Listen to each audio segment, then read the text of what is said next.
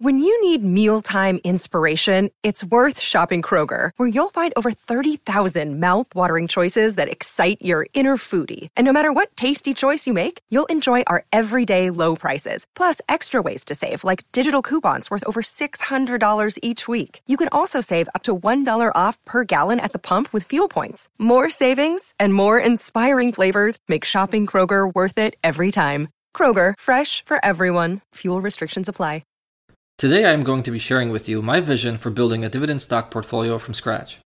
I will be covering the following topics in this order: the goal of the portfolio, the holdings in the portfolio, the structure of the portfolio, rebalancing the portfolio, making contributions to the portfolio, and finally adjusting the asset allocation. Let's get started. Most of us already have existing portfolios that we mainly adjust to match our current strategy, but sometimes we are faced with the burden or opportunity to start out fresh. Maybe you decide to open a new account, be it a retirement account or a personal taxable account. Or you change employers and are forced to move your 401k into an IRA. Whatever the reason for starting out fresh, it's good to have a plan ready so that you can start off on the right foot. When the time comes, you don't want to spend too much time coming up with a plan, because time in the market is arguably the most powerful factor in investing. I'll share my vision for such a plan, and you can borrow what you like from it to include in your plan. This will be a dividend stock portfolio made up of individual stocks. So the most important part, I think, is the overall goal of the portfolio. And when it comes to dividend investing, you have two major options to choose from. You can either focus on the dividend yield or the dividend growth.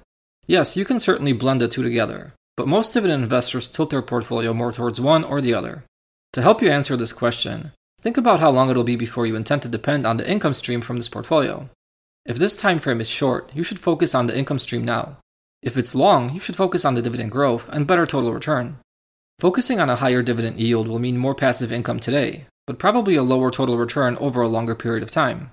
Focusing on high dividend growth will mean a small passive income stream today, but a higher likelihood of a better total return in the long run. With the high yield approach, you get the better income stream today, but take on the risk that your portfolio may not keep up with inflation and your cost of living in the future. With the high growth approach, you take the risk of bigger short-term losses for a chance at better long-term returns. Ideally, with this option, you'd want the market value of your portfolio to exceed that of a high-yield portfolio, and be able to produce the same or better level of income as a higher-yielding portfolio can today. Additionally, you always have the option to shift this portfolio to higher-yielding stocks in the future. This would presumably also generate more dividend income, since the market value of your portfolio under this approach would be larger than the high-yield approach. Over the course of 20 to 30 years, the difference between these two investing styles may be upwards of hundreds of thousands of dollars in market value. That's a substantial difference that can result in thousands more in annual dividend income in retirement. Finding the balance between yield and growth should be tailored to your time frame and personal preference. I think having 20 to 25 holdings in a portfolio is a good number. It will allow you to spread your funds out enough so that no single position will be a huge drag on the overall portfolio, while also being a manageable number of individual companies to follow on a periodic basis. I would personally opt for high-quality companies to include in this portfolio. They have historically proven to offer strong returns and have more sustainable dividend streams. I'll use my 2 monthly quality dividend stock watch list as an example for this portfolio. I would pick 15 of the best high-growth dividend stocks and 10 of the best high-yield dividend stocks, giving me a portfolio of 25 stocks combined. Now, if my time frame is 20 years or more, I would allocate significantly more capital to the high-growth stocks, something like 80 to 90% of the portfolio, with the remaining 10 to 20% allocated to high-yield stocks. Even with a high allocation, like 90% to the high-growth stocks, if I decided to split this 90% equally to all 15 of them, that would equate to a 6% allocation per stock, giving the portfolio some downside protection if one of the chosen stocks proves to be a loser. The 15 best high-growth stocks from October, based on fastest expected future return, have an average dividend yield of 1.08%, which is pretty low for a dividend portfolio. But keep in mind we are talking about a long-term portfolio now, one that we will not utilize for the next 20 years. So the current dividend yield is not a major factor at the moment, and these 15 stocks are included in the portfolio to be drivers of growth and total return. The 10 best high-yield stocks from October, also based on fastest expected future return, have an average dividend yield of 3.36%, which is a much nicer dividend yield for generating income. These 10 stocks offer a better income stream today, but I don't expect them to offer as generous a growth rate and total return as the 15 high-growth stocks. So utilizing these 25 stocks, I can construct a portfolio with a dividend yield between 1.08% and 3.36%, with the far ends of this range being 100% allocation to either the high-growth stocks or the high-yield stocks. The 90% high-growth stock and 10% high-yield stock example I stated earlier would have a starting dividend yield of 1.31%. Now, if my time frame is shorter than 20 years, I may opt to go with a 60% high growth and 40% high yield allocation. This would give me a starting dividend yield of about 2%. That may seem like a small dividend yield to some of you, but I would argue if you have 10 or 15 years before you will start using the dividend income, then you should expose your dividend portfolio to a little more risk and take the chance at a higher total return. Like I mentioned earlier, you can always shift your portfolio to a higher dividend yield when you get closer to your target date. There are factors to consider in shifting your allocation years in the future, such as a tax burden. If this portfolio is in a personal taxable account, you will likely have to pay capital gains tax on the shares you liquidate. You can certainly limit this tax burden, but that's too large of a topic to veer off on. Either way, I think you get the idea I am trying to paint here. Use your time frame and comfort level to find a good blend between growth and yield, and you can adjust this accordingly as you get closer to your target date, or if your situation changes. If you are around 5 years or less away from your target date, there may not be enough time to capitalize on long-term growth. Or rather, the risk associated with seeking a higher total return may not be worth the reward.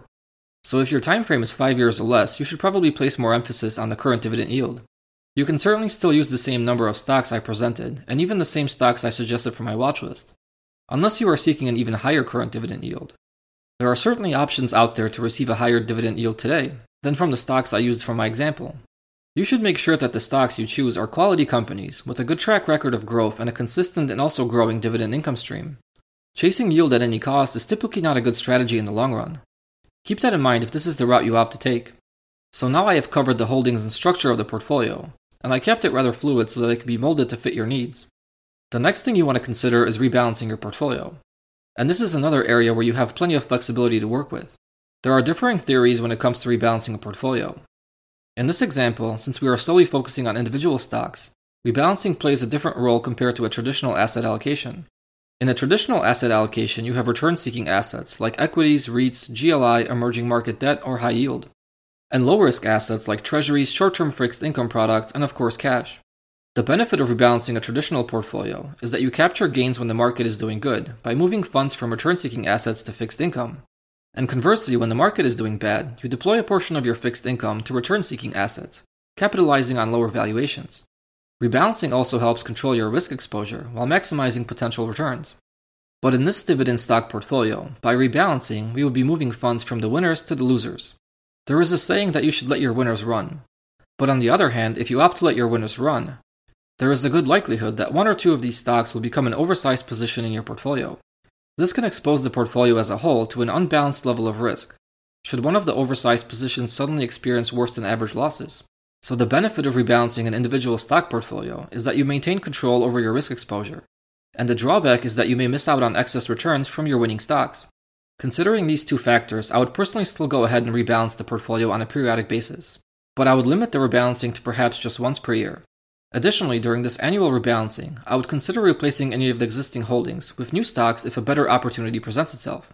I run my watch list monthly, and there are usually a few changes each month, but moving in and out of positions each month is a little too much turnover for the portfolio. Not to mention it could create a tax burden if done in a taxable investing account that could erase much or all of the alpha generated from the trades. Another option that may limit the need for rebalancing is to factor in future contributions to the portfolio. Now, you may be looking to just invest a large lump sum of money one time and not make any more contributions. In this case, you would need to rebalance the holdings periodically if you intend to stick to the original allocation. But if you are planning on making contributions, you can allocate the contributions to the underweight positions, in turn bringing your allocation back to equilibrium, depending on the size of the portfolio and the contributions. Annual rebalancing may not be necessary. However, if the market value of your portfolio is substantial in relation to your contributions, you may still need to rebalance to maintain the original allocation. Over time, the original allocation of this portfolio will shift to align with your current or near future goals for the portfolio. If your time frame is long, you could start with a large allocation to high-growth dividend stocks.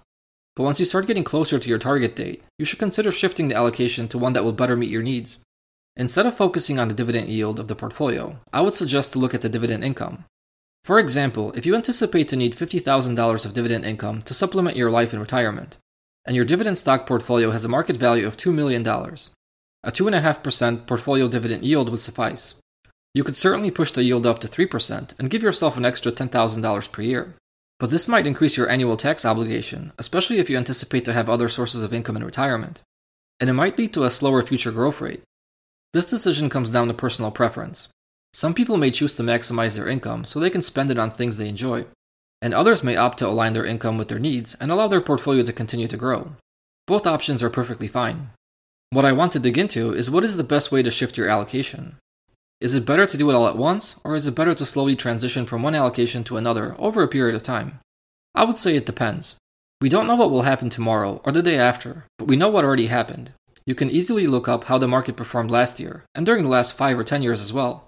Now this is my personal opinion, but I would use the last decade as a deciding factor.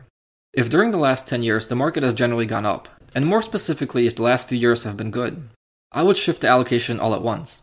Now if there has been a large pullback or a market crash that occurred in the near past, like the last year or maybe even 2 years ago, and the market has not yet recovered to previous all-time highs, I would probably opt to shift the allocation over a period of time. My reasoning for this is based on long-term market trends.